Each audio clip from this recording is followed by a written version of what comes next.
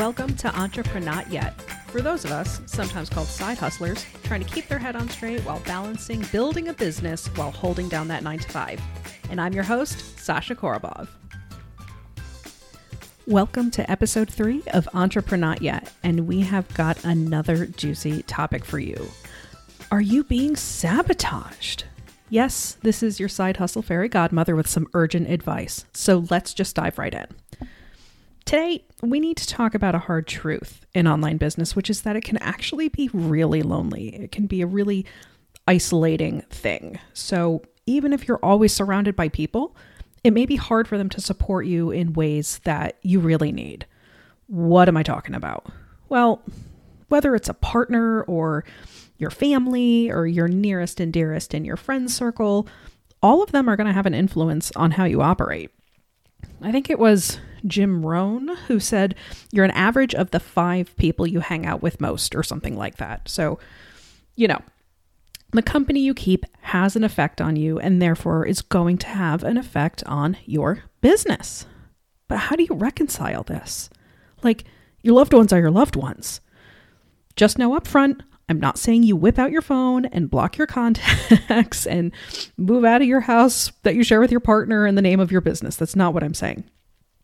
I'm saying you may need to tweak how intermingled your business is with your personal relationships. Some of those ties may need to be unknotted because people love you, but they maybe don't get it. So again, they may be awesome. They may want you to succeed beyond your wildest dreams and have your business utopia of everything you could have possibly wanted. But perhaps they may have absolutely no idea what you do or what it takes for you to have your business running, especially if you're side hustling. They may not get why you'd want to chuck the quote unquote stability of a 9-to-5 and do something pretty difficult and wildly different. So let's talk about how their words may be sabotaging you and your business. I know this is controversial. Just stick with me here. In an effort to help you, first of all, some may be offering some unsolicited help, even if it's positive, right? So some helpful feedback that you might hear could be, oh, how about hanging flyers in the local market? That's totally a great way to get customers. Or, oh, your Aunt Mary and her baking business, she did all this stuff. Let's just do everything she did. Or they could just always be sending you things or referring you to about 15,000 resources that you've either already looked at or have absolutely nothing to do with the work you do. Now, while these people may love you, it can sometimes be less than helpful that they've decided overnight that they're business experts and that they know more about your business than you do. So as long as this advice is more good-natured and they sort of back off after a while, it's mainly harmless and you can just roll your eyes and move on. Or you can gently be like, you know what, I've actually got a handle on this, and then pivot the conversation to something else, right?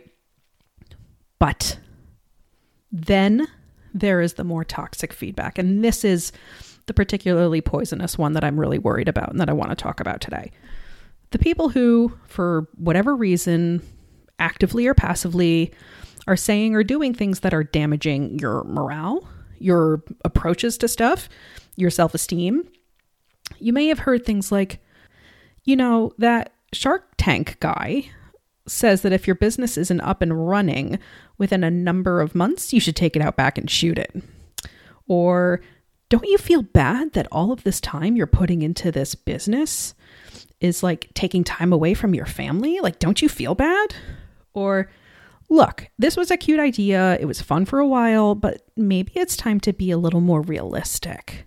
I mean, have you heard any of that being said? This stuff really cuts deep. And over time, we may not realize how much that will chip away at our self-esteem and our motivation and our beliefs in our business and what we bring to our business as people. So I want you to know that I get it. I know that this is hard. Something I hear so much from people in the online business world is that doing this work can make you feel like you're leading a double life, right? Like you're in your 9-to-5 and you're trying to get your business going sort of secretly outside of that, but then you have people in your non-working life. And for better or worse, they're saying things that are not helpful either. So what do you do when this happens, right? We're going to talk about two things today.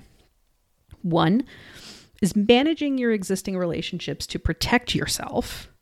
And two, get people into your life who will support what you are doing. Let's talk first about managing existing relationships. So my advice on how to handle this based on my own experience is simple, but not always easy. Little caveat there. So first, if you can, stop talking about your business to these people altogether. If they bring it up, just tell them things are fine and change the subject of the conversation. Of course, if this is a parent or a best friend or a partner that is a toxic influence, it becomes a lot more difficult because their lives are pretty entangled in yours, right? You're living together, you've grown up together, whatever it is. So they may see your business as getting in the way of their time with you or, their attention, or they just don't get it and they get frustrated and impatient and they can grow resentful. So all of these things, not great. In that case, you may need to set up some pretty firm boundaries.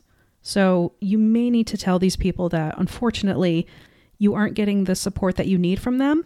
So you're going to keep working on your business stuff, but don't feel comfortable necessarily speaking with them about the inner workings of what that looks like anymore, the details, the day-to-day.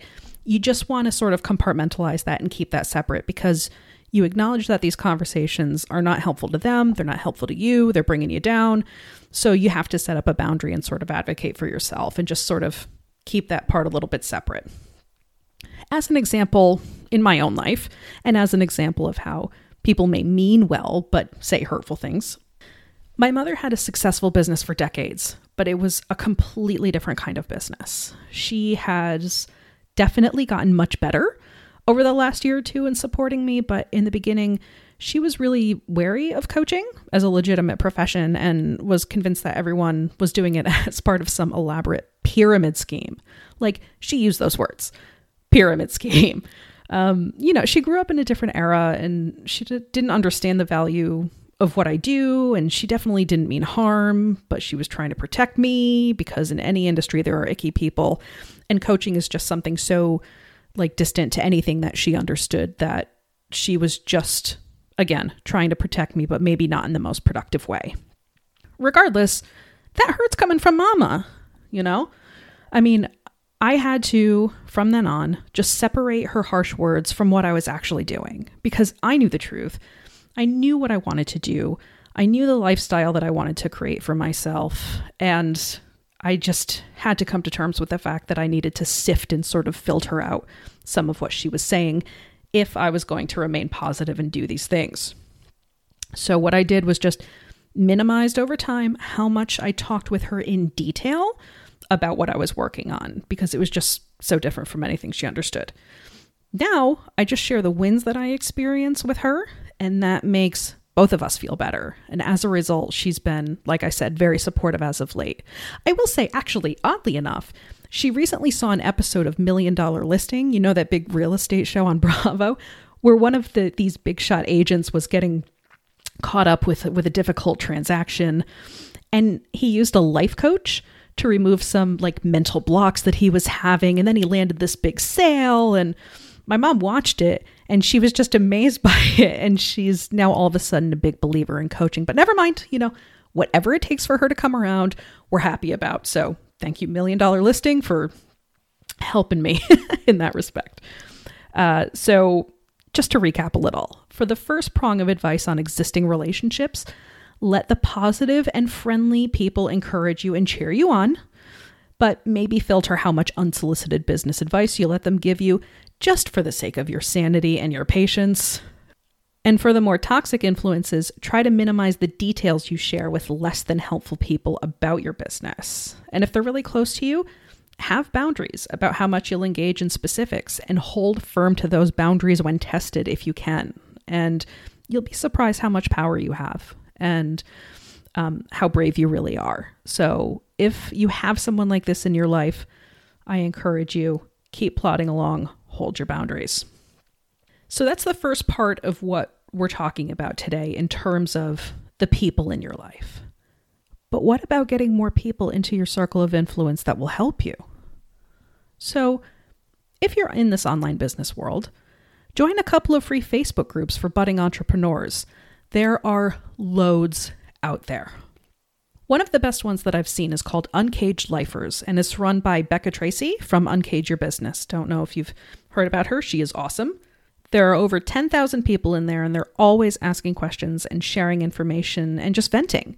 It's a great space. It's free to join, and there's far less of the shameless, icky self-promotion that you'll see in a lot of these groups. And oh my God, that is a topic for another day, but please don't do that. Please don't be icky and just shamelessly self-promotional in Facebook groups. Regardless, that group, the Uncaged Lifers, I will link in the show notes. It's a great one. Give it a whirl. You can find groups that are specific to health coaching or web design or mindset work, whatever your specialty is in the Facebook world. There are tons, like I said. Make sure you find a few that fit with your vibe and energy, because if the mood in the group is not great, it doesn't really resonate with you, you're not going to find success with those people. So like I said, there are loads and loads of groups. Look at ones which fit and join a couple. Once you're in there, throw up a post, tell people a little bit about you and your business and that you need some support and you would like to start a little sort of accountability buddy group. Now be prepared because hopefully, and in my experience, this is the case, you'll probably get people saying yes, which is awesome.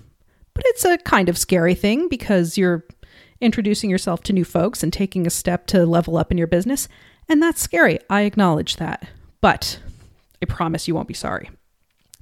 Propose in your post that you would like to form this little accountability group on Zoom or Skype to meet monthly or every other week, whatever's going to work for you in order to just support each other, share information, or like I said, accountability. And this is a big one. For accountability, I want to share kind of a weird sounding but actually awesome tip with you. So once you have a group of like-minded business owner pals, one of my favorite things that I've done in the past is actually arrange to have a Zoom or Skype date with people just to work.